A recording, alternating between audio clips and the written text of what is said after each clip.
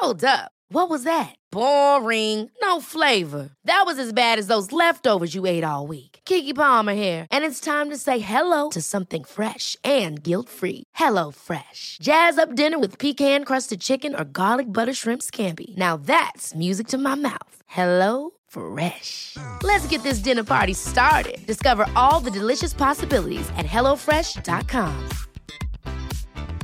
Life is full of awesome what-ifs, and some not so much, like unexpected medical costs. That's why United Healthcare provides Health Protector Guard fixed indemnity insurance plans to supplement your primary plan and help manage out-of-pocket costs. Learn more at uh1.com. Hi, I'm Ron Burgundy. Hello and welcome to another edition of your favourite podcast, Insane in the Membrane. Insane in the Membrane.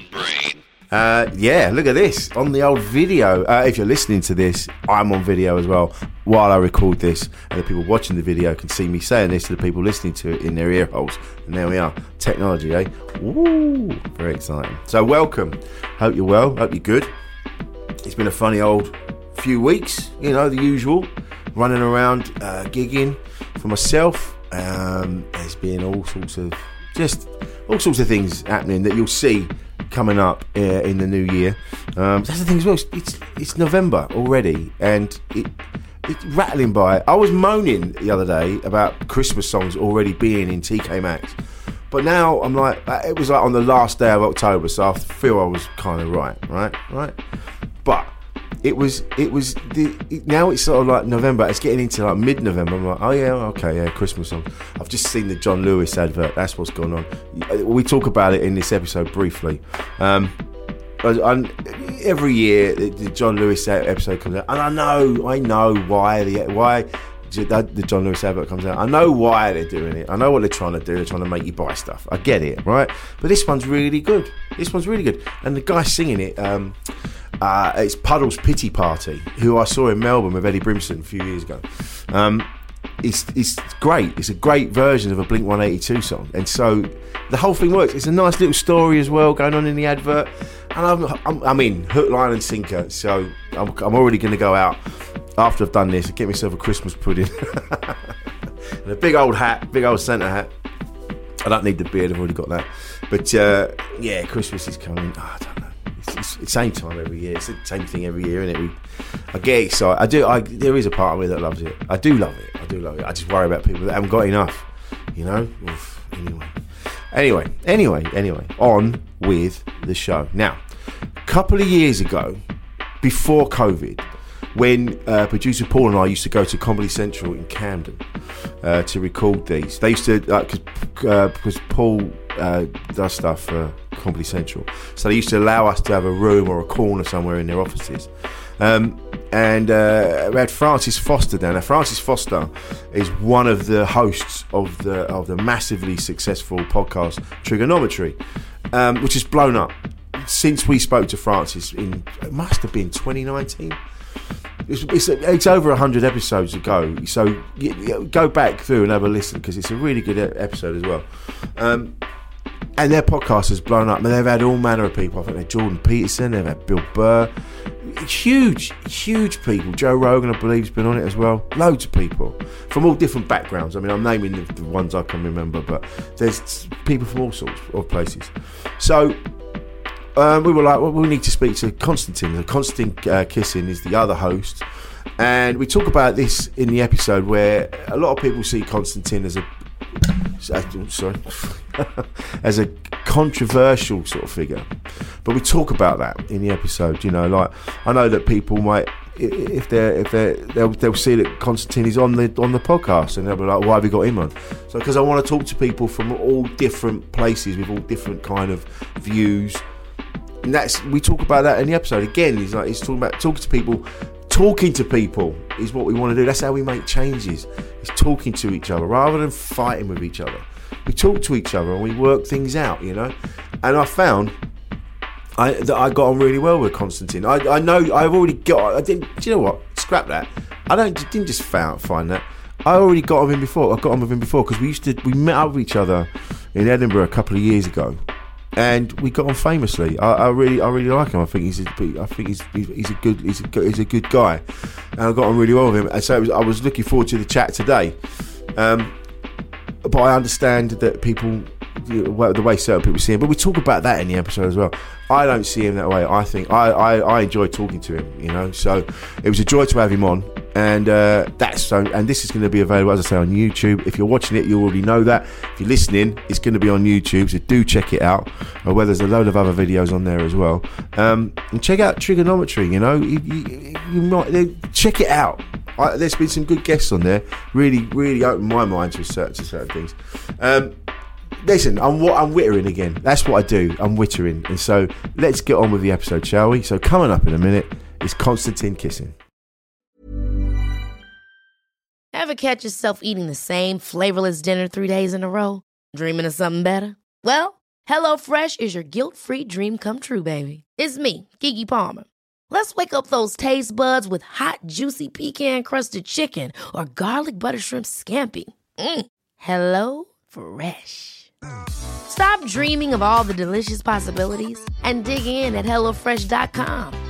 Let's get this dinner party started. Quality sleep is essential. That's why the Sleep Number Smart Bed is designed for your ever-evolving sleep needs. Need a bed that's firmer or softer on either side? Helps you sleep at a comfortable temperature? Sleep Number Smart Beds let you individualize your comfort, so you sleep better together. J.D. Power ranks Sleep Number number 1 in customer satisfaction with mattresses purchased in-store. And now, save 50% on the Sleep Number Limited Edition Smart Bed for a limited time. For J.D. Power 2023 award information, visit jdpower.com/awards. Only at a Sleep Number store or sleepnumber.com. One size fits all seemed like a good idea for clothes. Nice dress. It's a t-shirt. Until you tried it on. Same goes for your healthcare. That's why United Healthcare offers a variety of flexible, budget-friendly coverage for medical, vision, dental, and more. So whether you're between jobs, coming off a parent's plan, or even missed open enrollment, you can find the plan that fits you best. Find out more about United Healthcare coverage at uh1.com. That's uh1.com. A podcast from producer Paul.co.uk. Insane in the membrane. It's funny talking about the internet, because this morning, so I saw the John Lewis advert this morning, right? And I was like, I really like that, and I like the person singing the song. I've seen that it's Puddle's Pity Party. It's like 6 foot something clown. It's like Pierrot doll, and I like him. I'm glad that the guy's got the break he's got. I'm like, yeah, he absolutely deserves that. And I went to tweet about it, and I started the tweet with, okay, I'm just going to say it. Because I know that the John Lewis advert causes such a fuss every year. Does it? I haven't seen this one. But I have seen people always kick off about it. That's it. And you have to start it. And a guy, Ash Preston, and he goes, I can't believe you've the way you've started this tweet, when all you're doing is saying, I liked an advert. Yeah. And I'm like, yeah, but look where I've said it. It's on Twitter. Anything could be taken as inflammatory. It's true, man. You know what I've started to realise in the last couple of days, in the last couple of weeks as well, is Twitter has just become like, it's just a distraction machine. Yeah. And it doesn't, none of what is being discussed actually matters. So for like 2 weeks ago, everyone on my timeline that I was arguing with, people go, oh yeah, nuclear war, we must stop whatever is going on in Ukraine, we must do this, we must do that. Then Elon Musk buys Twitter. No one gives a shit anymore. Nuclear war is off the agenda. We just care about the future of blue ticks or whatever. That's how it is, man. It's just a way to get people's attention onto something and just to give them a bit of stuff to chew on. Yeah. That's all it is. Yeah, you know? And it's interesting as well, because there was that time, because you when it was the Black Lives Matter thing was happening, and you tweeted something about you don't need, I'm paraphrasing, but it was something like, you don't need 12 books to tell you how not to be racist or something like that. And I read the tweet and I'm like, yeah, I agree with that. You should already not be racist. Yeah. You shouldn't be now going, oh yeah, shit, I need to read up on that. And no, you should already know. You know, if you're a decent person. And I remember you messaged me and you just went, listen, just be aware, they're going to come for you. And I'm like, yeah, but I agree with what you said. And you went, just be aware. I went, all right. And you were right. I'm like, what? But I agree with what you said. All right, I don't agree with everything you say. Yeah. But it's like with Joe Rogan. It's like sometimes he says a thing and I go, yeah, actually, yeah, that's a fair point. But because of the rest of it, but where we're at now, people, you've either got to agree with it all or nothing. If you agree with one bit, it's like, well, you're clearly on. You agree with them and all of their shit ideas as well, and you're like, I just agree with that one. And sometimes I agree with that one, but. You know, and then Hitler gets brought up and you go, well, no, that's completely different. There's nothing Hitler said that made me go, no, I don't know. Hitler was vegetarian. See, it's always that, vegetarian. Vegetarian, loved animals, right? He was a bit creative in more ways than one, you know. Yeah, but it's that whole... I know, man. It's just, you can't just go, yeah, I like that. You always have to say, I like this particular idea. I think I agree with this, but there's no like I agree with this. Discuss. It's always like I agree with that. Well, you shouldn't look at blah blah blah. There's no room for. No one's talking to each other, are they? No. Well, I think some of us are trying. Yeah, like right now. But you seem to exist in that world, and yeah, I don't know. You can't enjoy it. Surely. I mean, I enjoy debate. Yeah. But when it's like full blown, just relentless arguing, and it seems every day. That must get to you. Nah. No, you like. I like it. But I mean, it's the price you pay as well. It's like if you've got an audience of 200,000 people on Twitter, some of them are going to disagree with you. It's kind of, you know, I just see it as the price of admission to some extent. And I really enjoyed the discussions that I have with people. Not always. Sometimes there's every now and again I get annoyed by stuff. But generally speaking, I like it. Yeah. I like it. I think for all my concerns about Twitter and social media and whatever, I found a way to really make the most of it and enjoy it. And it's also, you know, it's an opportunity to connect with loads of people. Yeah, true. It's an opportunity to connect. Now, some of the people who are commenting on the stuff that you post, they'll say really stupid stuff or be aggressive or whatever. But I always, Frances' girlfriend said something funny. She's because we were talking about the YouTube comments that people leave on Trigonometry. And she was like, okay, but do you know a single person who leaves YouTube comments?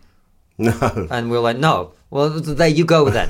It's not necessarily representative of what people think about what you're saying or the content or whatever. So from that perspective, you just learn to, I think about it correctly, and then it doesn't bother you. Yeah. It's funny because like Trigonometry, when there's been a few times people have mentioned it in green rooms and things like that, and they'll go, and it's always followed with, Trigonometry, those fellas.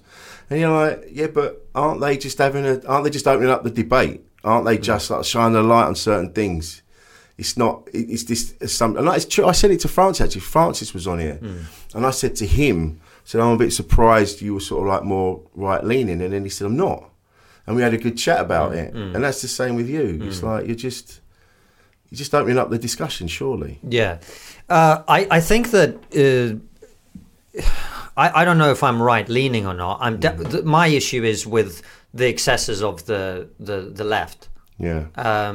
If opposing that makes me right-leaning, then maybe I am right-leaning in that case. You know, I don't really... I just think these tribal instincts, I just don't have them. I think they're really stupid. You know, or Team Red or Team Blue. I try to think for myself. I don't want to be part of a team. I don't want to be on a tribe. I want to speak to interesting people, have interesting conversations, improve the way I think.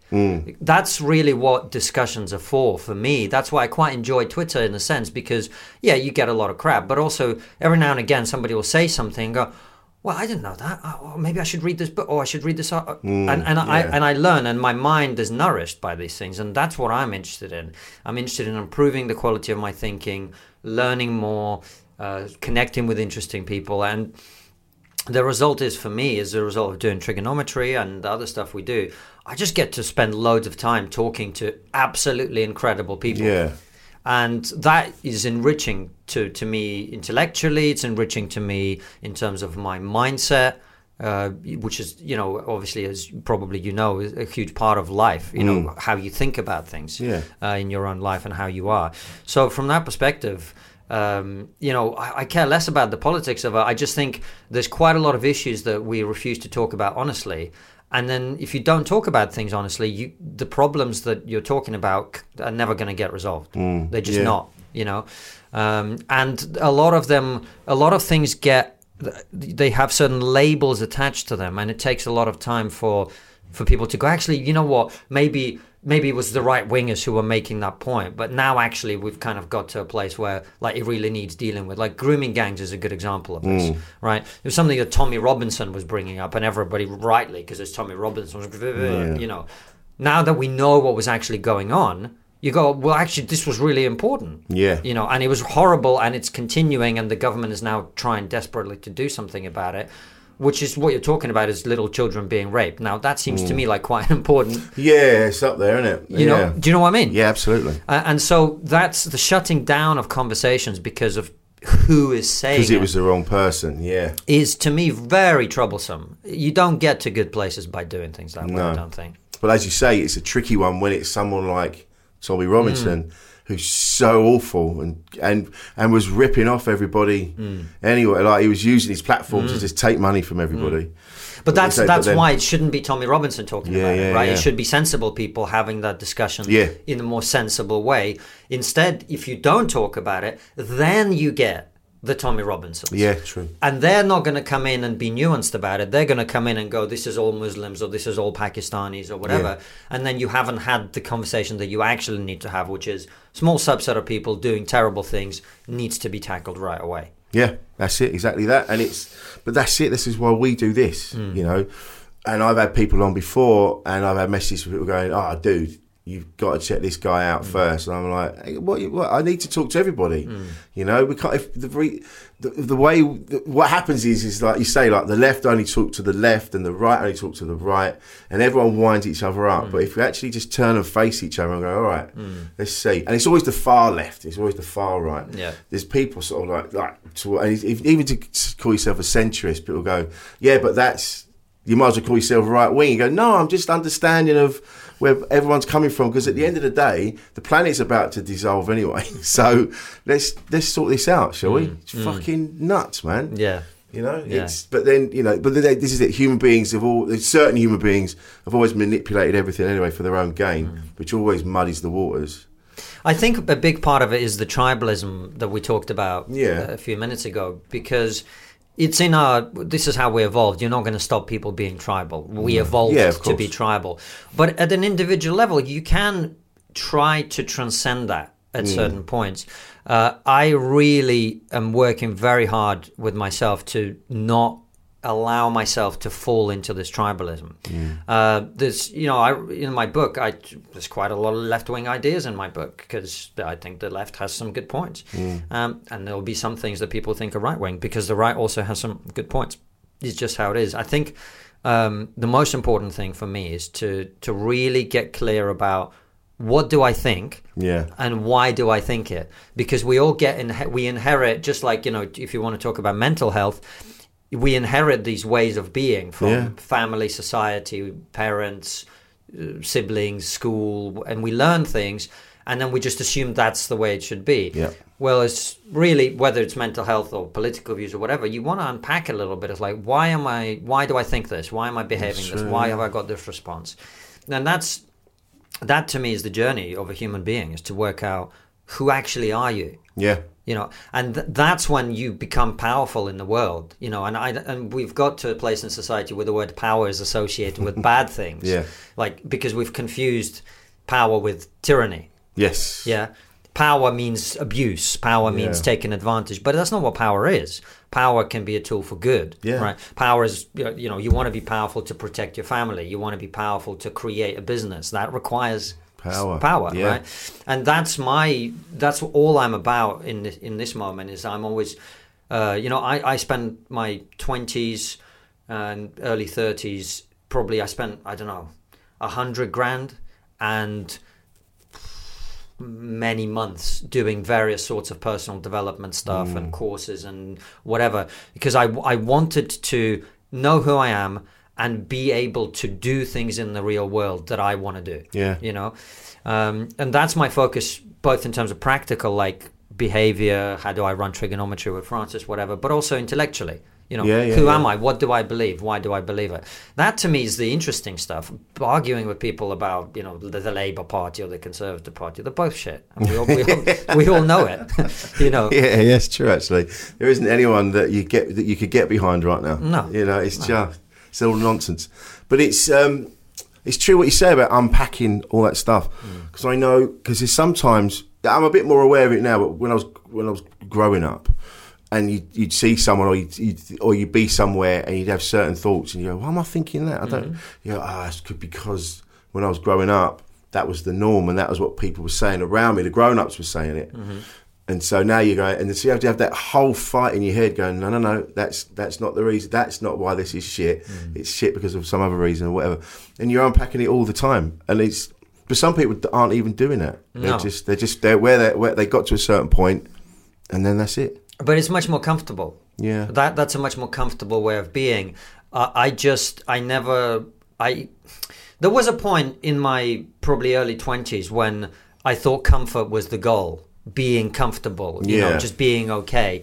And it makes sense because my childhood and early adult years were challenging. There was a lot of change and things weren't very stable. And I went from being like the son of a super rich Russian mini oligarch to like sleeping in a park in Edinburgh. Wow.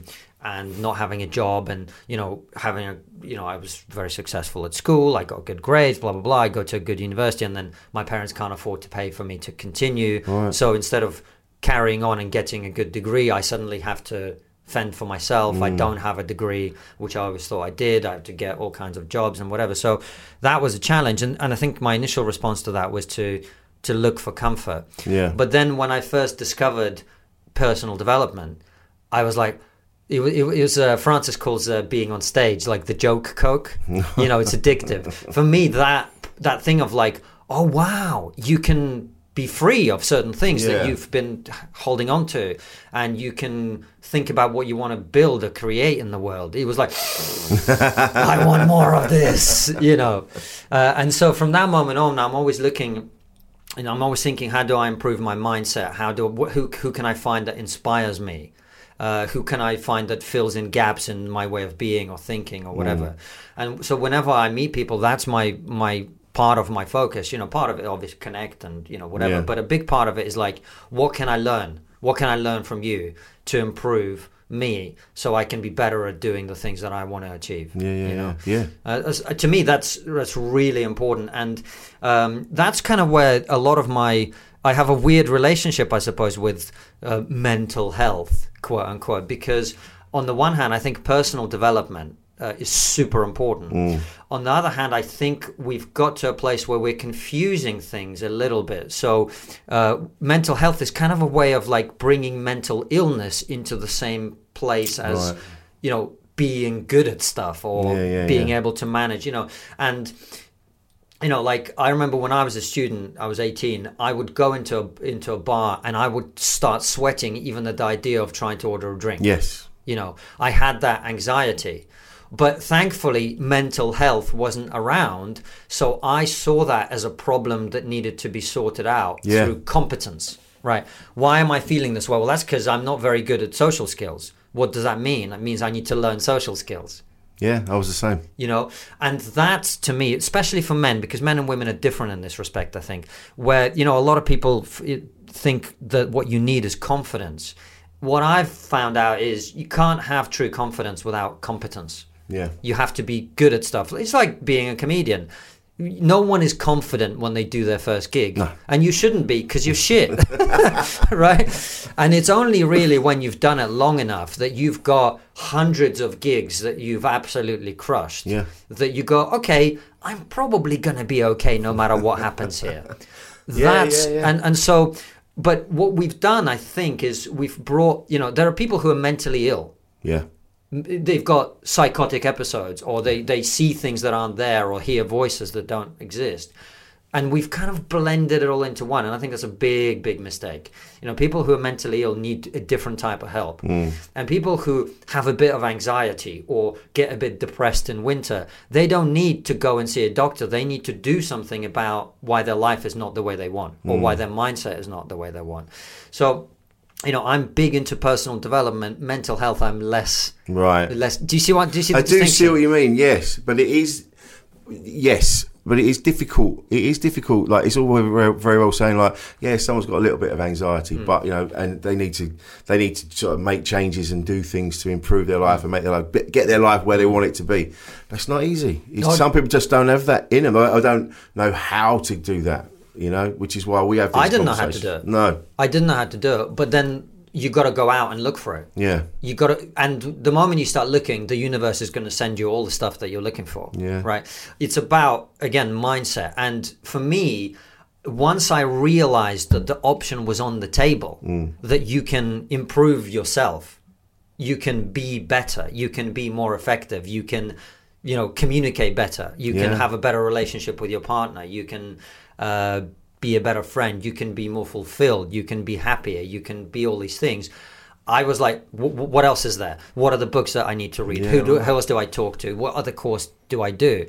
And my entire 20s was about that. It was spending loads of money and loads of time going like, I want to be better. Yeah. I want to grow. I want to develop. So, and over time, this is kind of, you have to stack these things over time. That's why, to me, it was not a surprise that trigonometry has been the success that it's been, because I was working towards that my entire life. Right. Okay. Yeah. Everything I've done in my life, I didn't know it consciously, but it had been partly about that. The comedy was partly about that, because that comfort of being on stage, being able to deal with unexpected things that are happening, being able to make a joke in the right moment, judging what a room is like, understand, you know, a lot of people who just start something on the internet, they don't understand how the things they say land with audiences. And being a comedian is very useful for that.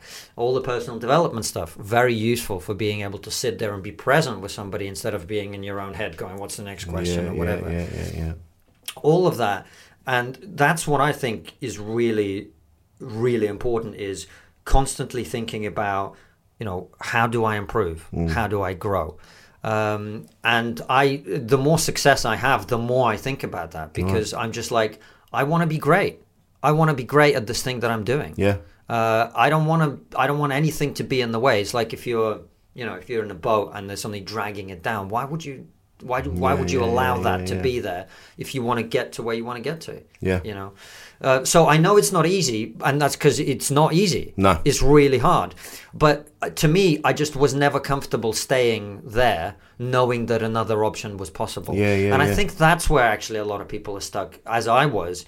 They don't realize another option is possible. Yes, exactly. But it is. Yeah. And all you got to do is start looking for the answers, and they will come. Absolutely. You're right. The last couple of years has been really tricky for me, and there's lots of ups and downs. I was depressed for a long time, but I didn't. There's still something in me. I'm lucky enough to have something where I get to a point where I go, oh my God, I can't fucking think about this anymore. I'm sick of thinking these negative, shitty things. I'm going for a walk, and I get angry with myself, and now I've managed to turn it around, and now I'm like, as soon as I get those negative thoughts, I'm like, no, I'm not fucking doing that today. I'm not doing that today. I'm going to put a record on. I'm going to put something on. I'm going to do something I like, or I'm going to go out. I'm going to do something. So I don't allow it to happen now. And now I'm putting out positivity into the world. Yes. Things have changed. Yes. There's more people that are messaging me about stuff. Because I'm sort of radiating a more positive vibe, man. And I know that sounds wishy-washy. It doesn't sound wishy-washy to me, because it's 100% true. Yeah. And this is actually one of the reasons I'm really glad that I'm not doing stand-up anymore, because it encourages you to be in that mindset, because you're surrounded by a lot of other people who are in that mindset, who are not happy, who are not fulfilled, who are comparing themselves to other people all the time. Yeah. And when you're surrounded by that, it doesn't matter how strong-minded you are. It's hard to maintain that positive vibe. Oh, yeah. But as you say, I know how to give myself depression in a week. I can give myself really bad depression in a week. Stay in, don't talk to anyone, play computer games, drink alcohol, don't do any exercise, smoke, and bam, sorted. Yeah. So that means also I know how to not give myself depression, or if I'm starting to feel like winter's coming. Oh, God, yeah. And the mood is starting to dip, I know what to do. I need to go to the sauna a bit more. I need to go and play basketball. I need to speak with friends. I need to make sure that, I'm meeting people who excite me. Yeah. Go and do something. Doing a podcast like this is fun. Meeting an old friend who I know from the circuit, having a conversation. And it's about taking control of your life, right? Yes. And so that doesn't mean to say some people aren't clinically depressed and need proper help. Of course they do. But for most people, most of the time, their problems are a consequences of their own behavior. Yep. They're not a consequence of life is just this way. There's always something that you can do to improve. And that's why I just think until you've exhausted all those options. Yeah. And most people haven't. Yeah. I don't want to put myself in I'm really mentally, I've got bad mental. No, I haven't. I'm just being a dick for a bit. You know what I mean? I haven't done the things that I need to do. Yes. That's how I think about it. I'm the same, man. I'm the same. Just changing your diet as well. Yeah, massive. If you're eating shit food, you're going to feel shit. Yeah. So just little things like have an apple. And I know that, again, it sounds so simple. But that's it. Just have an apple. There's a guy called James Smith who's a personal trainer guy, and he's had books out, and I like him because he's online and he calls out people that are just like snake oil salesmen going, you need this electric sleeping bag that will help you sweat all the toxins out and all that. And I love the fact that he calls those people cunts and things like that. And just a simple thing when he goes dieting, he goes, it's just about calorie intake. If you eat fewer calories, you'll lose weight. Yeah. And it doesn't matter what you eat, but he goes, you can have a donut for every meal, but you're not going to feel well. No. He said, but if you can do all these things, but you just got to change little bits. Yeah. And it makes such a difference. I think, and this is, I think, is true of everybody, but for men especially, there is nothing better for your mental health than taking charge of your life. Yeah, and it can. That's why I know Jordan Peterson is kind of controversial and blah blah blah. But actually, like the first bit of advice he gives you, which is clean your room. Yeah. The reason it works is it forces you to start taking charge of your life in a small way, and any area that you are struggling with is probably an area that you haven't taken charge of. You haven't gone, what's the problem? What's the problem? Honestly, what is actually the problem here? Problem is blah, blah, blah.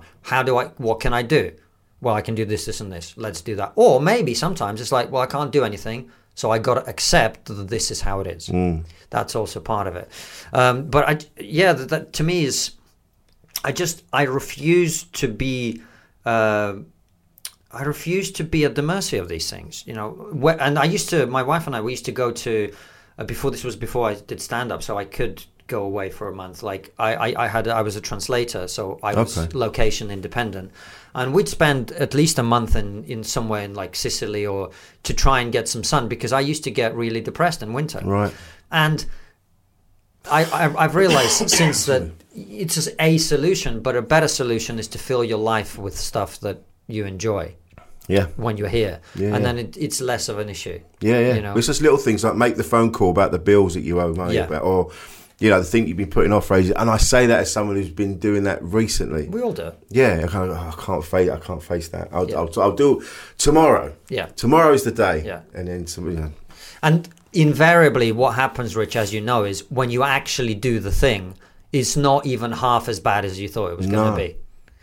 Because the procrastinating about it makes it bigger in your head. That's why if you take control of it, you deal with it, and it doesn't stew there. Yeah. It doesn't sit there, and it becomes it has less of an impact on your life. Yeah, absolutely. Yeah. Man, it's just exactly those little things, those little changes. But again, Jordan Peterson, like, I know he does get slagged off, and there's a couple of things he said, and I went, oh yeah, I agree with that. But I don't agree with all of it. And sometimes I'm like, all right, mate, chill out. But that's the same with everybody. That's the same with me. Like, I made some comment, I was on Twitter the other day, and I said, moaning about Twitter on Twitter seems a bit like moaning about vandalism on the very wall you're having a piss against. Yeah.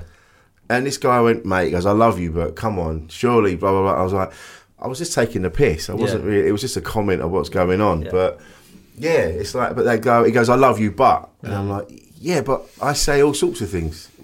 People do. Yeah.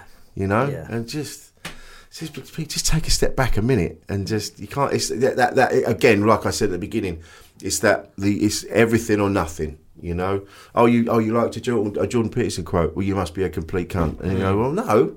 I just like what he said. Just like what he just said then. Yeah.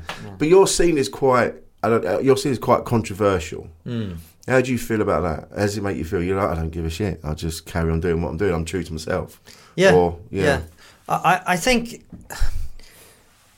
I had an interesting experience the other day where I was invited on a podcast that I did called Decoding the Gurus, and their thing is they like talk to people from our scene and like expose us or whatever.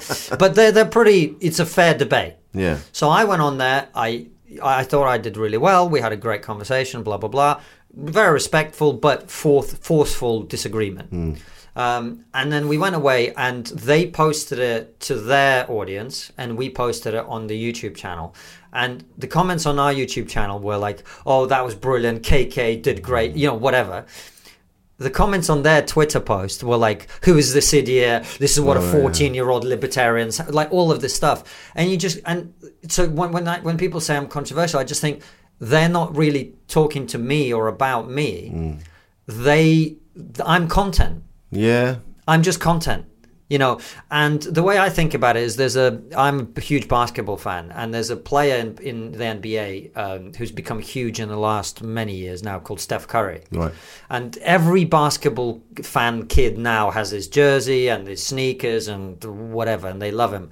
And he single-handedly transformed the game of basketball because he was able to shoot and score from a different position to everybody else, from much further. It's like the equivalent of imagine if there was a football player who could score goals from the halfway line consistently. It would change the game. It would change how people defend and everything. And he's hugely successful. He's won loads of titles. And I fucking hate the prick. Because he changed the game in a way that I don't like. Oh, I see. Right. Okay. He's a great guy. He's a family man. He's a great guy. I just don't like this thing that he's done to the game because it used to be different when I was growing up. And Michael Jordan, it was a different game. You wouldn't be doing things like Steph Curry's doing. Yeah. That's why I don't like him. Right. Now, is that fair? Is that reasonable? No. No, of course not. But that's how people are. I'm just content. So some people think I'm controversial. Some people think I'm great. Some people think I'm evil. Whatever is great. The thing for me is I'm just trying to be true to me, right? And speak to people that interest me and have conversations that interest me. And I'll just as happily sit down with you as I'll sit down with someone who's got very different opinions. It doesn't really matter to me. And also, this is going to sound arrogant, but it's like I'm at the point now where I've got quite a lot of proof that what I'm doing is the right thing. Yeah. I've got a very successful YouTube show. I'm a Sunday Times best-selling author. I have a large audience. I this is my life. I make a living from it. I write a Substack, which is very popular. People can say what they want. The fact is, the results are there. So, I'm controversial. Great. Yeah. What you mean when you say I'm controversial is some people don't like me and some people like me. Yeah. But that's over time, isn't it? Yeah. That you've got used to, you've got your head around it, and now like you say, you're very successful. Yeah. Which also gives you a comfort. You kind of it sort of bolsters you, doesn't it? Yeah. But when you first started out that must have been difficult. It was. Yeah. It was, and that's because. We probably would have been friends on Facebook ages ago before I became in any way publicly known or anything. I was always having the discussions on my Facebook. Well, we did. We had a discussion in the loft in Edinburgh. Yeah.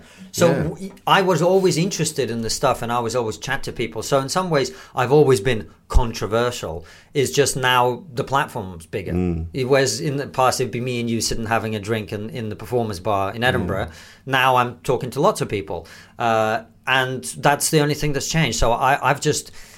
tried to be consistent with what I believe. But initially, of course, it's difficult, particularly when, as you know, when you're on the comedy circuit and there's a very one-dimensional way of looking at things sometimes.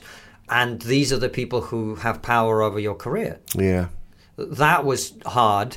And also, you get a lot of people making assumptions about your motivations, why you do what you do, or you're just saying this to blah, blah. I was going to say, do you feel sometimes you're saying stuff just to get a reaction? That's what people think, but I'm not doing that at all. No. I've never done that. It's never been the case for me. I'm always trying to communicate what I'm thinking about, why I'm thinking about it, what I think people might be missing.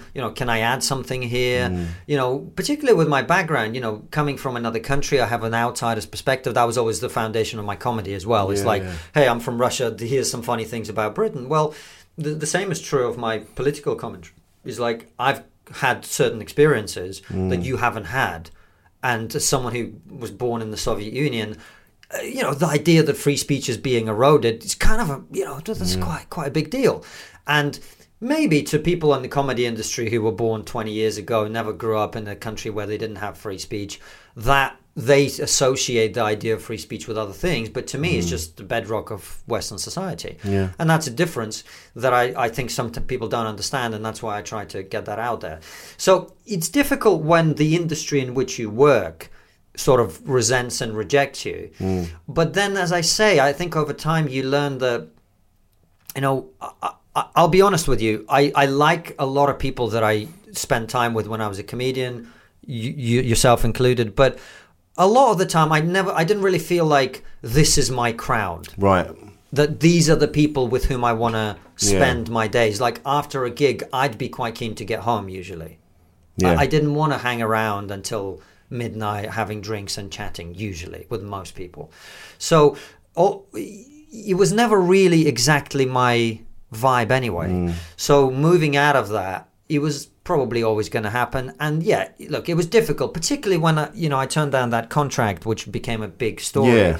And I got a lot of people making a lot of assumptions. I thought I was very idealistic and naive because I was like, I'm taking one for team comedy here. Like, well, surely all comedians believe that, we should be able to make jokes about different things. And then to see quite a lot of people in the comedy industry, at least outwardly, pretend that I was doing it for attention or because I was some evil guy or whatever. That I found that difficult because I was like, that's not what I'm doing. No. And you probably know that. Then I realized a lot of it would have been just jealousy. Right. Because we're all, when you're a comedian, you're trying so hard and you're spending so much time working on your craft and you're driving, as we were talking about before we started the podcast, you drive for 5 hours to Huntingdon-on-Sea and perform to 30 people and that's your life and you're good. Most of the comedians you meet on the comedies, they're great. They're good at comedy. They know how to make people laugh. They work hard at their craft. And yet your fate is not within your control to a large extent. Not at all. It depends on gatekeepers and are you the flavor of the month that people are looking for? If you've got the right skin color, you're the right shape and size, and if you've got the right genitals and whatever. So there's a lot of that kind of like frustration among comedians. And so when they see someone else getting attention, it's painful, and I didn't see it quite like that at the time because you were being attacked by your colleagues, supposedly. But over time, I kind of realized that was what was happening. And, look, a lot of stuff that happens is difficult to process but necessary for growth. And I couldn't do what I do now if that hadn't happened. Right, okay. Because it that's how I developed a confidence that, you know what, if I'm doing what I believe is the right thing, and people are attacking me, well, maybe that's just what happens to people who do the right thing sometimes. Yeah. And if you look throughout history, quite a lot of people that we now look up to and respect were people who did things that were unpopular in the time that they existed in. Yeah. And I'm not going to name the names because then people are going, he's comparing himself to Martin Luther King. I'm absolutely not doing that. But you know what I mean? It's like people who have the courage of their convictions to stand up and go, I think this is the right thing and I think this is the wrong thing. They usually get attacked. In one way or another. So that's just, par for the course. But there's this assumption that because you're questioning things, certain things, that you're anti certain people, which I don't think is the case. Having spoken to you before, I don't think you're anti anybody. You're kind of, you just, like you say, you're the conversations, the reason you're having... Anti-pedos. Well, yeah. I mean, I go... yeah, but... No, I mean, there's something... No, yeah. No, you're right. Well, then, even that, I mean, you can't... no one no one wants to be a paedophile, but you can't help what's gone on. You can help how you react to those feelings, and that's the point. But that's this. I said to this, excusing paedophilia. I said to this once. This is a pro-nonce podcast. It's not. It's pro people, but it's a tricky one. But this is how they twist things, right? This is what I'm saying. Yeah, I know exactly what you mean. But so you were saying that I'm not against certain things. Yeah, or certain but you people. see, because having spoken to you before, speaking to you now, the reason you're having these discussions is you want things to improve for everybody. It's not, you're not trying to cause fights and put anyone down for any, just because of their sexuality or their gender or anything like that. You're just trying to have a discussion. It seems to me anyway. Well, I don't think I've ever put anyone down because of their gender or anything like that. I would say that there are issues where different values come into conflict and different people's rights come into conflict. So, for example, one of the most controversial issues of our time is the issue of transgenderism. And as someone who employs two people with gender dysphoria, I understand that side of it, but I also think not enough people, particularly on the comedy side of the sort of left-leaning progressive side of things, understand what's actually been happening. I mean, the Tavistock Clinic in this country, where a lot of these surgeries were being done, has now been shut down pending investigations. Oh, wow. Because children were being encouraged to transition when that was not the right thing for them. Right. And you now have thousands of people in this country and in America suing these people for basically chopping their breasts off. Wow. Now, that seems to me, for all the compassion you might want to have for people who suffer from gender dysphoria and whatever, quite an important thing where you're going, well, this is about child safety, right? And then you've got people like Karen White, which is a male-bodied person going into a female prison and raping people. That seems to me quite important, right? So, but that's the thing, isn't it? It's that example that then they say that's the reason that trans people are then vilified and made to look like, they're animals. And it's like, that one person did that one thing. Yeah. And now we're like, and it's like, but with everything, someone's going to be a prick somewhere in anything you do. But this isn't about someone being a prick. This is about should a person with a penis be in a female prison, right? Yeah. So it's not about a person being a prick. It's about should people who are capable of raping other people be with the potential victims in a single space. And my argument is no. My argument is no. Children, I mean, if you look at the child issue, the very basic thing that we all understand is children are not capable of consent. No. Right? That's true. So if you've got people who are encouraged down a path, and we now have quite a lot of evidence that there are many people who regret being, and we've had people like this coming on the show, and we've had talk to people like this, and there's plenty of them. There's a few. I've heard talking about this thing, and there are people who email into Trigonometry and go, I watched this interview and I realized I was going down the wrong path, and that's why I still have my breasts. Now, to me, that's quite important. And for all the compassion you might want to have for people who are transgender, and as I say, I know people, I've interviewed a lot of transgender people, I employ people with gender dysphoria. I am sensitive to that issue. That does not mean that I want to see children being mutilated. No. Yeah. And so when you say, are you against things or not? I am against some things, like treating children as if they're capable of making decisions as adults, like putting women in vulnerable positions, etc. So there are situations where there's a conflict between different groups, and you have to kind of go, well, which one is more important? How do we find a balance? So the problem we have, as you rightly say, is what I've just said, outside of the context where you've given me the space to explain it, I hope properly, is, well, you hate trans people or whatever, which I don't. I just think that there are certain people that also need to be protected, and that comes into conflict with the rights of trans people, and that has to be worked out. Yeah, definitely. I think when it comes to the children, and having listened to some of their stories, and you're like, absolutely, because it's such an extreme thing that is going to happen to them, and irreversible as well. That's the thing. So that's why it really needs to have the conversation. But as soon as you start having that conversation, as you've just said, you're immediately seen as a TERF or a transphobe. You're like, no, I'm not. I'm actually, like you say, protecting people that just need a bit of guidance. We're not saying that what they're feeling isn't true. We're not dismissing their feelings. We're just saying, let's just talk it through, and let's just give it a bit of time, and so we can figure it out, really figure it out. So it gets to the point where we go, actually, that would be the right way for you to go. Instead of just going, that's how you feel now? Fine, absolutely. And just this blind encouragement it just destroys, and it's. But then this is the thing; it gets twisted, you know. And I'm sure there are people that will listen to this and go, "Oh, Rich, I thought you were." You know, I am. Nothing's changed. Nothing's changed. I just want people to be protected and looked after. Right. That's my point. But then this is one you of know, the, if I can just jump in, this is one of the things I think with the general political conversation. There's a lot of assumption about other people's intentions that goes on. It's like, you're only saying that because blah, blah, blah.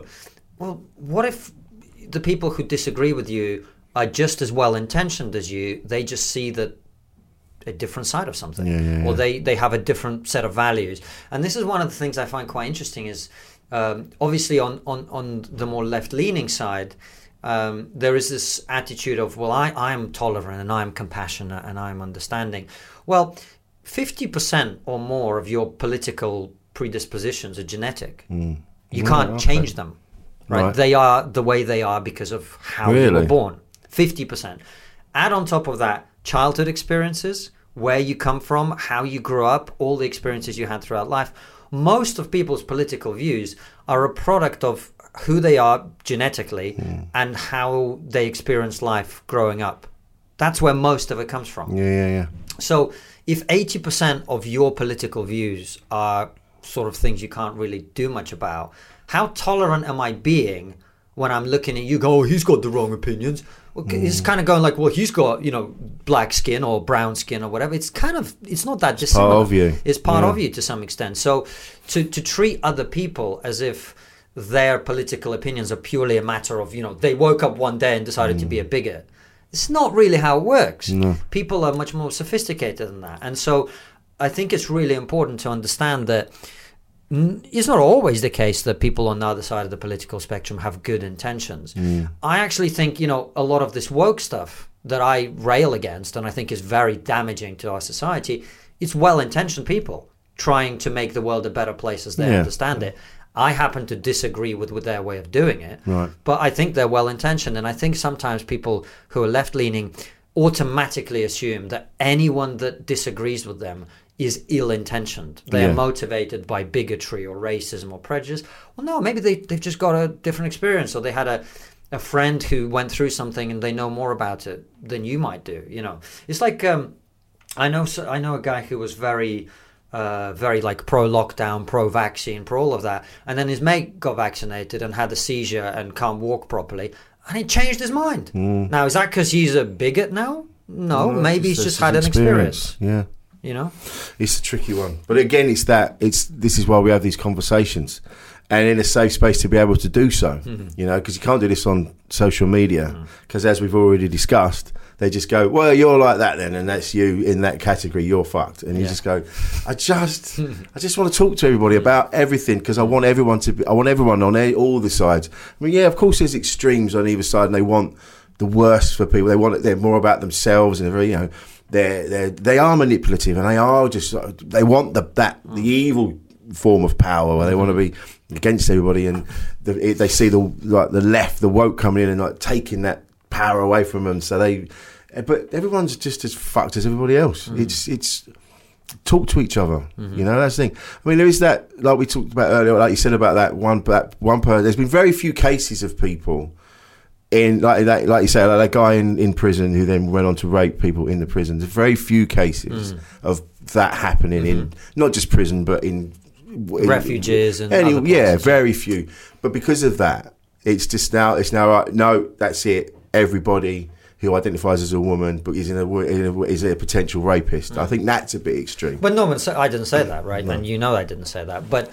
But having someone with a penis in a female prison creates a situation where that can happen, and that should never happen, right? Can we agree on that? Yeah, absolutely. Yeah, absolutely. Yeah, of course it shouldn't happen. So from that perspective, and look, we've had Debbie Hayton, who's a trans woman, on the show, and I asked her this question. I said, like, look, I don't think you being in a female prison is a good idea, and she was like, absolutely not.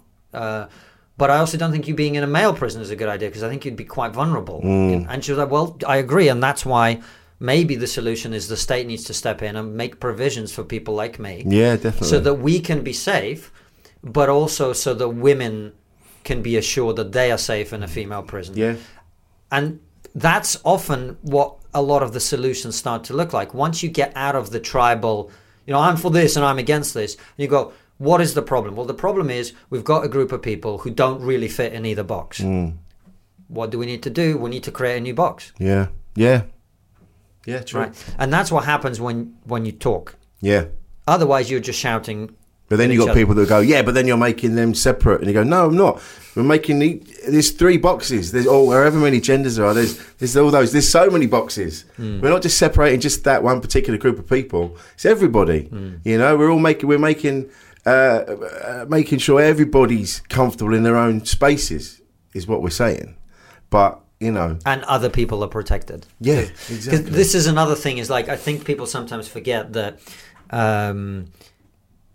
while it's true that most people are well-intentioned, there is also evil in the world. There are bad people. Yeah, definitely. And sometimes we go too far in assuming that, people behaving in a certain way is they've been failed by the system or by system. No, some people are just murderers. Yeah. Some people are just rapists. Again, it's just in them. It's just in them. Yeah. And you can't change that. You can't reform that. You can't brainwash them out of that. All the evidence is the rehabilitation programs don't really work very well. Some people are just what they are. And the only thing you can do is protect the rest of us from them. Yes. And sometimes you just got to accept that too. Yeah. So, this is the point. It's like life is complicated. It is. That's the thing. It is. Yes.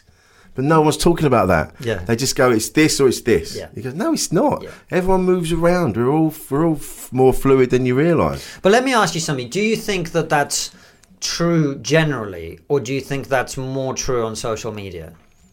What, that it's straight down the line, either this or that? Yeah. Probably more so online. Yeah. When you actually talk to people out in the real world, everybody's a little bit more, maybe because they know that other people, their peers aren't looking at them. Maybe there's that. I'm not saying they're saying anything that they... No, that's a big part of it, for sure. It's performative, what happens. Yeah.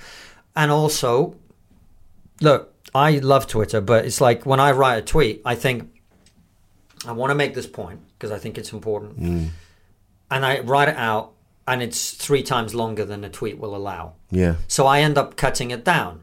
And what do I end up cutting out? Well, all the things that make the point nuanced. And then I look at the final tweet, and I'm like, no, fuck that. I'm not tweeting that because I just look like a cunt. You know what I mean? Yes. So sometimes there's a saying, the medium is the message. And Twitter and other forms of social media, they channel what you put out there into a certain way of doing it, which becomes the message. That's why Twitter is so antagonistic, because it's in public, it's a competition for status, for likes, for whatever, for owns, who destroyed whom with facts and logic and whatever. And it's just in the nature of it to do that. But I think most people probably aren't like that. No. Because most people aren't on Twitter. That's true. There's that as well. Yeah. It's like 15% or something. Yeah. It's ridiculous. Yeah. But let's go back a little bit. You mentioned earlier that you came from extreme wealth and then you ended up homeless. Yeah. That must have been... How do you deal Awful. with it? I panic, but I've still got it in me. For some reason, I feel I'm going to be homeless at some point. I don't know why. Whenever I'm driving, I've said this before on here, I'll always say, oh yeah, you could live in that little bit there. You could make a thing. Or I just go in there. I don't know why. You're just I planning. do it. Yeah, I don't know why. You're preparing for the inevitable future. It was awful, man. It's fucking horrific. It's awful. Yeah. And I never say that I was homeless because I still had a job to go to. I still had some money. Yeah. I wasn't... She went out on a bench. No. I mean, I was, but not for a long time, and I always knew that I'd probably be okay. You know what I mean? Like, I had friends and stuff. There was no permanence to the situation. No. I always thought that I was going to get out of it, but it was horrific. But then it was horrific. Yeah, and it also is why I am who I am. Right. It also is because I always think about this. I remember one time I used to smoke back then, because you would do. And I was walking along, and most of my day was spent just trying to find somewhere to be. Not be in a park. Just walk along, go and sit down somewhere, sit on the bench, whatever. And I was walking along, and this guy was standing at the bus stop waiting for a bus, and he sparked up a cigarette, and then the bus came, and so he dropped the cigarette. Right. And I waited for everyone to leave, and I picked it up and finished. And I remember how I felt doing that. Yeah. And I remember that moment always, because I'm like, I'm never, ever going back to that place again. Yeah. Ever. Fuck, man. Ever. No. I am not going back. And that's what spurred you on. Yeah. And so for me, part of my drive is about wanting to contribute and wanting to create and build great things. But part of it is also like, I've been down there. Yeah. I'm not going back there. Ever. No. Wow, man. I remember reading in George Orwell's book, Is It Down and Out in Paris and London? And he mentioned it. That's the first time I'd read somewhere, and they said, that's the thing about being homeless. There's nothing to do. There's nowhere to go. So you're just... And that's what... I think, again, I've mentioned this before. In the pandemic, when we were all locked in, that was what was affecting us the most. We weren't needed anywhere. And we need to be needed in places. So when you don't have that, that's when the bad side of mental health kicks in and starts all these strange thoughts and because you think, well, no one likes me, no one gives a shit, no one needs me to be anywhere. Fuck, I'm a terrible person. And Purpose, purpose is again, this is slightly different between men and women because women have another option that men don't for purpose. Kids. Right, but not all women though, because some women. I didn't say that. See, this is why we've got the filters on now. We're trying to appease everybody. Of course not. Of course, it's not all women, but most women have that option. And as I found with my wife, who was very career focused before, we had a baby 6 months ago. Couldn't give a shit about her career right now, mate. Just enjoying that. So, but for men especially, purpose is so important. And purpose, again, is the answer to a lot of people's mental health issues. Is like, once you've got something you love doing and you're doing it and you're having even incremental, I'm not talking about, being, the most successful person in the world at it, just feeling like you're making progress. And this is your thing and this is what you're on the planet to do.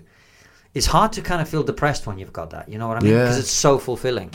Yeah, that's true. It's like I have moments with gigs where I'm driving, I'm 5 hours in the car, 20 minutes on stage, and I'm straight back in the car, 5 hours back. I'm like, I've just been all the way to like North Yorkshire or wherever, and I've done 20 minutes and I'm back and go, I can't do this forever.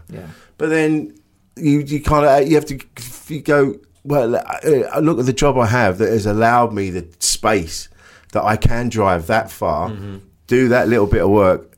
While I'm in the car, I'm thinking about the work.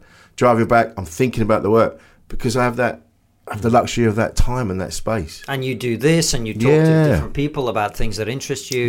That's very fulfilling. Very fulfilling. Yeah.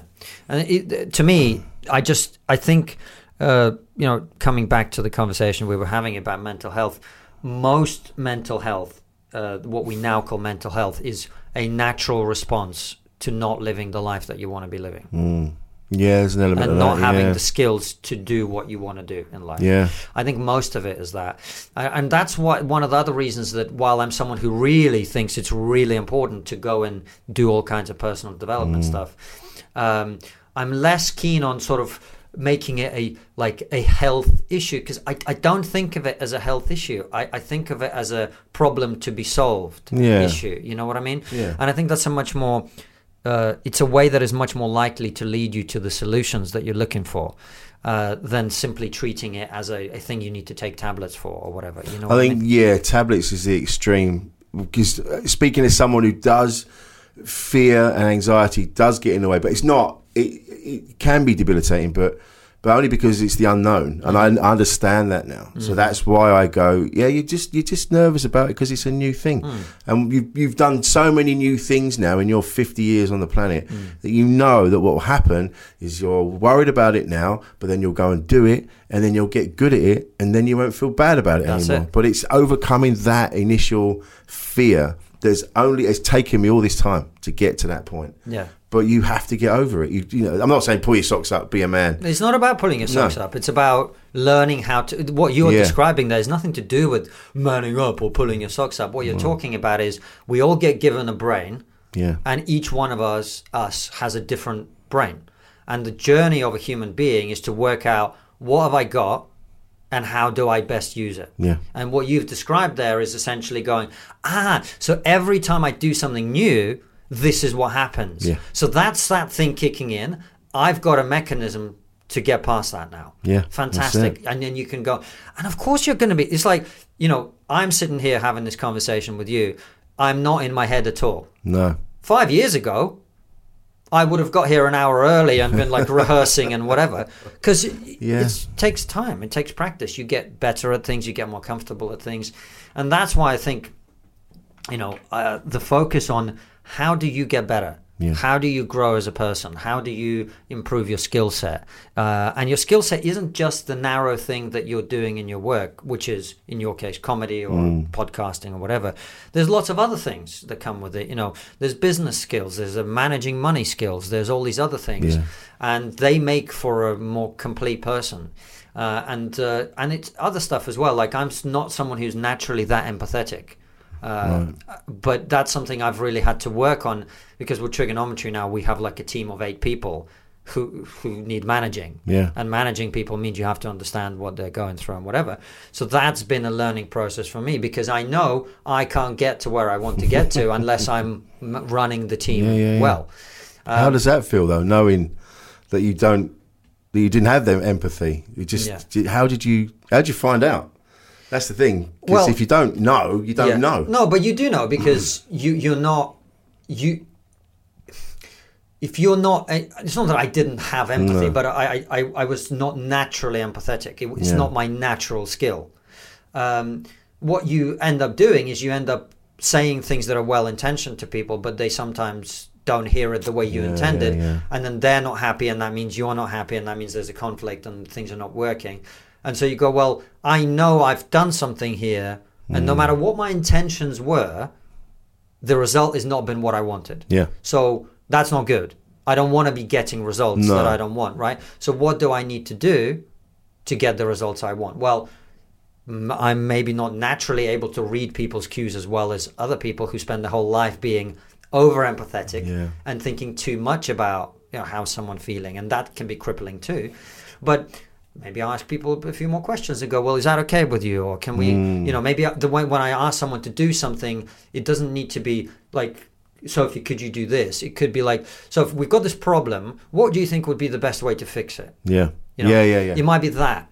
It might be going, I know that, this has been difficult. How are you feeling today? Or how's your life been? And building relationships with people where they can actually say to you how they feel without feeling like you might get upset. One of the things I always say, whenever I ask people who I respect for advice about what to do with my life or career or whatever, I always say, look, I'm obviously someone with a big ego, but whenever it comes to me asking for help or advice, I take that ego and I leave it outside the door. So you can say anything you want to me and I will not take any offense because I want to improve. And if you build that kind of relationship with people, they feel more comfortable and go, actually, this doesn't work. And then we can work it out. So I always think about, it's kind of like in sport, and Bill Burr, when we had him on the show, he talked about this, and I've heard him talk about it previously. It's like, if you're a basketball player and you can only dribble with your right hand, that's a weakness. Right? So what do? Well, you try and learn to play with your left hand. So for me, someone who's naturally driven, who is a good leader, organizer, and whatever, there's always a temptation to sort of treat people as objects a little bit. Right, okay. To be like, well, we need to get this done. So piece A needs to move over here, and because that's how you get shit done. Right? But then you realize also over time, it's like, well, the pieces need to be feeling good about life and whatever. So, and then, I remember talking to Francis and our producer Anton endlessly going, I am so dreading hiring people. Right. Because I know it's kind of probably going to end up my job to manage them, and I'm not ready. No. But then eventually it just came to a point where we had to hire someone, and then I had to be ready. I had to learn. And to me, that's how you get better. That's how you grow. That's how you're able to do more. Learning things you're not good at. whatever that is. And so I'm kind of addicted to that. I'm addicted to going, what are the blind spots? What am I not? Because I know, this is like you were talking about how you learned to run your brain more effectively. I, from an early age, knew that I have an addictive personality. Right. I have been addicted to smoking, drinking, smoking weed, computer games, whatever. Yeah. So why don't I just be addicted to stuff that's good for me? Yeah, of course. Yeah, channel it. Right. Yeah. There is never going to be a time when I'm not someone who gets addicted to stuff. That's just who I am. Yeah. It's but my surely nature. part of the addiction, part of the charm, not the charm, part of the need is the fact that you know it's not good for you. Yeah. That's the reason you get into that sort of circular argument with yourself. I don't know. For me, it wasn't like that. For me, it's just like if I addict myself to things that are good for me, the same energy just goes in a different direction. Yeah. And so being addicted to getting better, personal growth, expanding my horizons, expanding my skill set, that's what I'm addicted to now. You know, I have, it's fun, I have all the gaming equipment at home, the gaming mouse and the gaming chair and the powerful computer that I built and blah, blah, blah. Haven't touched it for a year, man. Really? I don't have the time because, you know, I've got a job I'm addicted to that I love. Yeah. I've got a family that I'm addicted to that I love. I've got a baby, all of this stuff. I don't have the time to be addicted to computer games, and they don't give me the same satisfaction as the stuff that I'm now addicted to. Yeah. You know? And if that were to change, I'd probably get back addicted to computer games because that's just how my brain works. So that's why I want to build a great life. Yeah. So I can be addicted to that. You know what I mean? Yeah, but I think that's what we're all trying to do, aren't we? Yeah. We are. I think at the end of the day, we are trying to I don't think improve. that's what we're all trying to do, no. I think most of us. Do you not think so? No. Most people would rather be comfortable. Yeah, maybe. Most people don't want to be uncomfortable. That's true, yes. And what I realized a long time ago is that's the choice. You either, you know how you're talking about doing new things and having that anxiety. Yeah. Either you get addicted to the high you feel afterwards, Yeah. or it's like exercise. Either you get addicted to how good you feel afterwards or during exercise, Yep. or you don't. Yeah. And then you just sit at home on the sofa eating chips. Yeah. Right? Yeah. And that is the choice. So I think actually, and this isn't a judgment, I'm not looking down on those people because that's how I used to be. Yes. Yes. Same. Yeah. Most people don't actually want to pay the cost of what it takes to grow. They don't make It's the painful. effort. Yeah, the effort is. Effort and cost are slightly different because most people will put in the effort, but there's other things other than effort, which is going outside your comfort zone. Mm-hmm. Yes. Doing things that make you feel uncomfortable. Yeah. You know, doing things you don't know how to do and being that idiot again. Because that's one of the things that happens over time. You develop skills and you go, well, I'm good at stand-up. I can go on stage and make people. Why would I go out there and set up a podcast and be a dick that doesn't know what he's doing? Yeah, for that, yeah. You know what I mean? I do. And most people, I think, are in that place, unfortunately. And so, and look, and maybe it's the right choice for them. I don't judge people for being that way. People are wired differently, remember, as we talked about, you know. But I think a lot of people would rather be comfortable than be successful. Yeah, I think you're right. I think I'm basing it on the people I know. Maybe it goes back to what you said. You kind of gravitate towards the same people that are going in the same direction. You kind of go, oh yeah, if I'm around that person, it inspires me to go where I want to go. Yeah, you're right. Yeah, you're right. And that's why I think, you know, all this stuff that we're talking about in terms of personal development is so important, because the most powerful thing in life, I think, is to know who you are. Truly, to know who you are.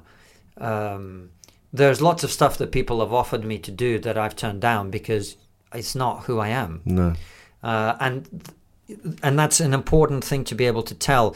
Am I keen to turn this down because it's not authentic to me?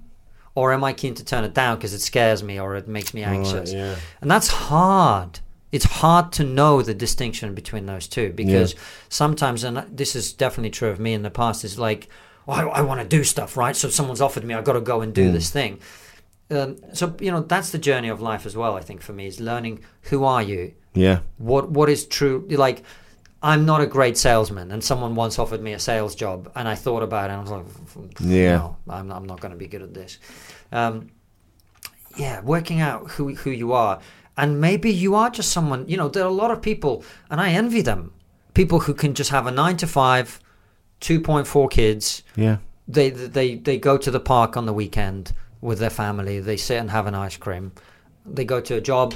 Job doesn't massively inspire them, but they're happy doing it. It puts food on the table, and then they spend their evenings and the weekends doing stuff. Maybe they're happier. I don't know. Yeah. I'm just not that person. No. And if you are that person and that's what you've chiseled out of life for yourself, fucking great. All I care, for me, when I look at other people, the thing that hurts me the most is people who are not in their place, in the right place for them. You know, that makes them unhappy, unfulfilled. Yeah. There's 1,000 different ways to be fulfilled. But in terms of like growth and success and expanding and being great and whatever, most people, in my experience, don't want to pay the cost. No. Well, I've enjoyed this. Me too, man. It's really good to see you. And you, man. Yeah. What's next for you? I've got a lot of big plans. Yeah. I'm someone who doesn't really. I try not to talk about things until I'm ready to fully go like, okay, I've given my word to this is going to happen. Yeah. So we're not kind of at that stage. We've just moved studio, so with Trigonometry.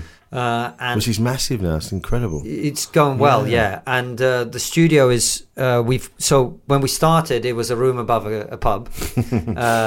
We bounced around a lot. Yeah. Eventually, during the pandemic, we were like, well, look, this is kind of going full time now. Let's rent a flat where Francis and our producer Anton are going to live. There'll be a sofa for me to crash on when I need to stay, and we'll use the living room as the studio. Yeah. We did that for a year, then we moved to a different place where we did the same thing for a year, and now we've actually moved into a commercial, like an office. It's a pretty big space, which we're building right as we speak into essentially like a small TV channel type of studio. So there's a dedicated set, there's a dedicated set for our live streams, there's a green room area, there's a workstation area. Our staff can come and work there when they need to. Yeah, right, man. And it's slightly outside of London, which has its drawbacks, but it has its advantages as well. So right now, that's our focus. And, you know, we did a very good trip to America earlier this year. I saw, yeah. And we'll be doing a couple of more of those next year. Amazing. Looking to see other guests that we couldn't get in at the time. But big plans, man. And, you know, one of the things that I'm keen on as well is, I'm talking about it a lot at the moment, is I think that people like me who have, in my opinion, rightly stood up and gone, look, I think we're going too far in this woke direction. I don't like some of the things that come with this. I oppose some of the extremes of this. I think that for good reasons, but reasons that are kind of in the past to some extent, there's been a focus on the negative. What don't we like? What are we against? What do we oppose? I think people in my space need to start talking more about, what am I for? Right. What do I believe in? Yeah. What are the things that matter? What are the things that I have, or we have, or our way of thinking has to offer the world? Yeah. You know, if let's say that there was a tribe that I was in, what is that our tribe offers to new members? Right. Yeah. So rather than saying, well, we're not woke idiots. Okay, that's good. It's a good start. But what are we for exactly? What do we believe? And I think there's a big conversation being had behind the scenes, but that needs to start to take shape more publicly. It's like, what well, we've had this wonderful conversation and we talk to different people, but where does this go? What do we value? What is important? And for me, I think one of the things I really realized out of having my son 6 months ago is how antenatal our culture is, how unencouraging we are.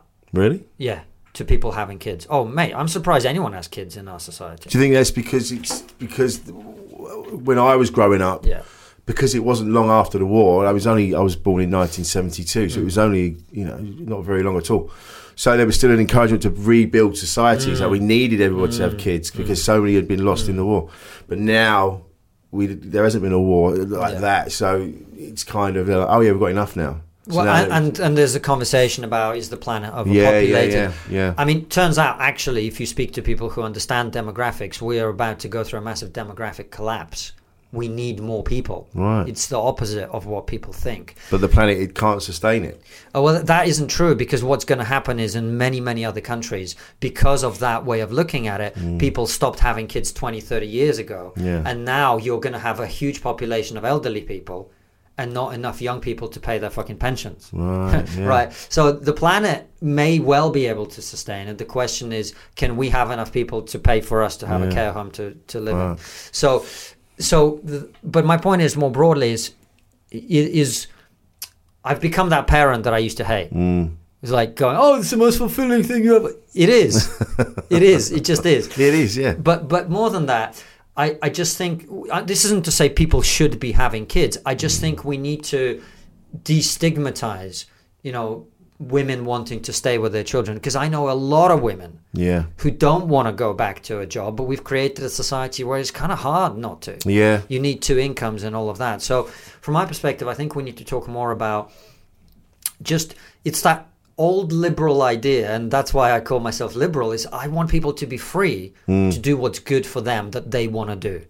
And I think we've got to a point where quite a lot of people actually sort of are telling women, well, it's not cool for you to be a stay-at-home parent, for example. That is also an excess that I don't think is healthy. So I think what we've got to do is open up the jobs market for people and be like, you should never be discriminated against for who you are. But also, if you don't want to do that and you want to be with your children, male or female, but particularly women are more likely to want to, that's okay as well. Yeah. And, having kids is important. Oh, yeah. And it will also change how you think about life as well. Yeah. Well, I'm talking now because I've just got married. Yeah. And congrats. I didn't know that. Man. Yeah. About a month ago. And there's an age gap. It's only like she's 36, I'm 50. Yeah. But obviously she's feeling that, and like she actually says, because I'm not getting any younger. So, crack on with it. Crack on. So we had that massive chat, and I was like, do I want to start again at this age? But I feel I love my boys, but my lads I've already got are incredible human beings. But now I'm like, I feel even more ready than I did before to have them. I'm like, that makes sense. Yeah, so. Well, my sense of you is you've spent a lot of time doing similar things to me, which is working out who are you, how does your brain work, how do you, what is it that you want to contribute to the world, all of this stuff. And of course, in that space, you're like, of course I want children because I can show them things and teach them things that I never got. No one explained to me how to be a man. No one explained to me how to grow, what is important, what is valuable. No one gave me little tricks. To run my brain well, right? But now I can pass that on. So my kids are not going to have to work some of the stuff out that I had to struggle with and whatever. Now, struggle is an important part of life, don't get me wrong. And they're going to have their own struggles. It's inevitable. But I'm in a slightly better position to just give them like a better starting kit. Yeah. And then from that place, it's exciting to have kids, So I can totally see why you think that way. Well, that'll come. So this time next year. Good luck with it, mate. Thanks, man. It's been an absolute pleasure. You too, mate. Thanks for having me. Insane in the membrane.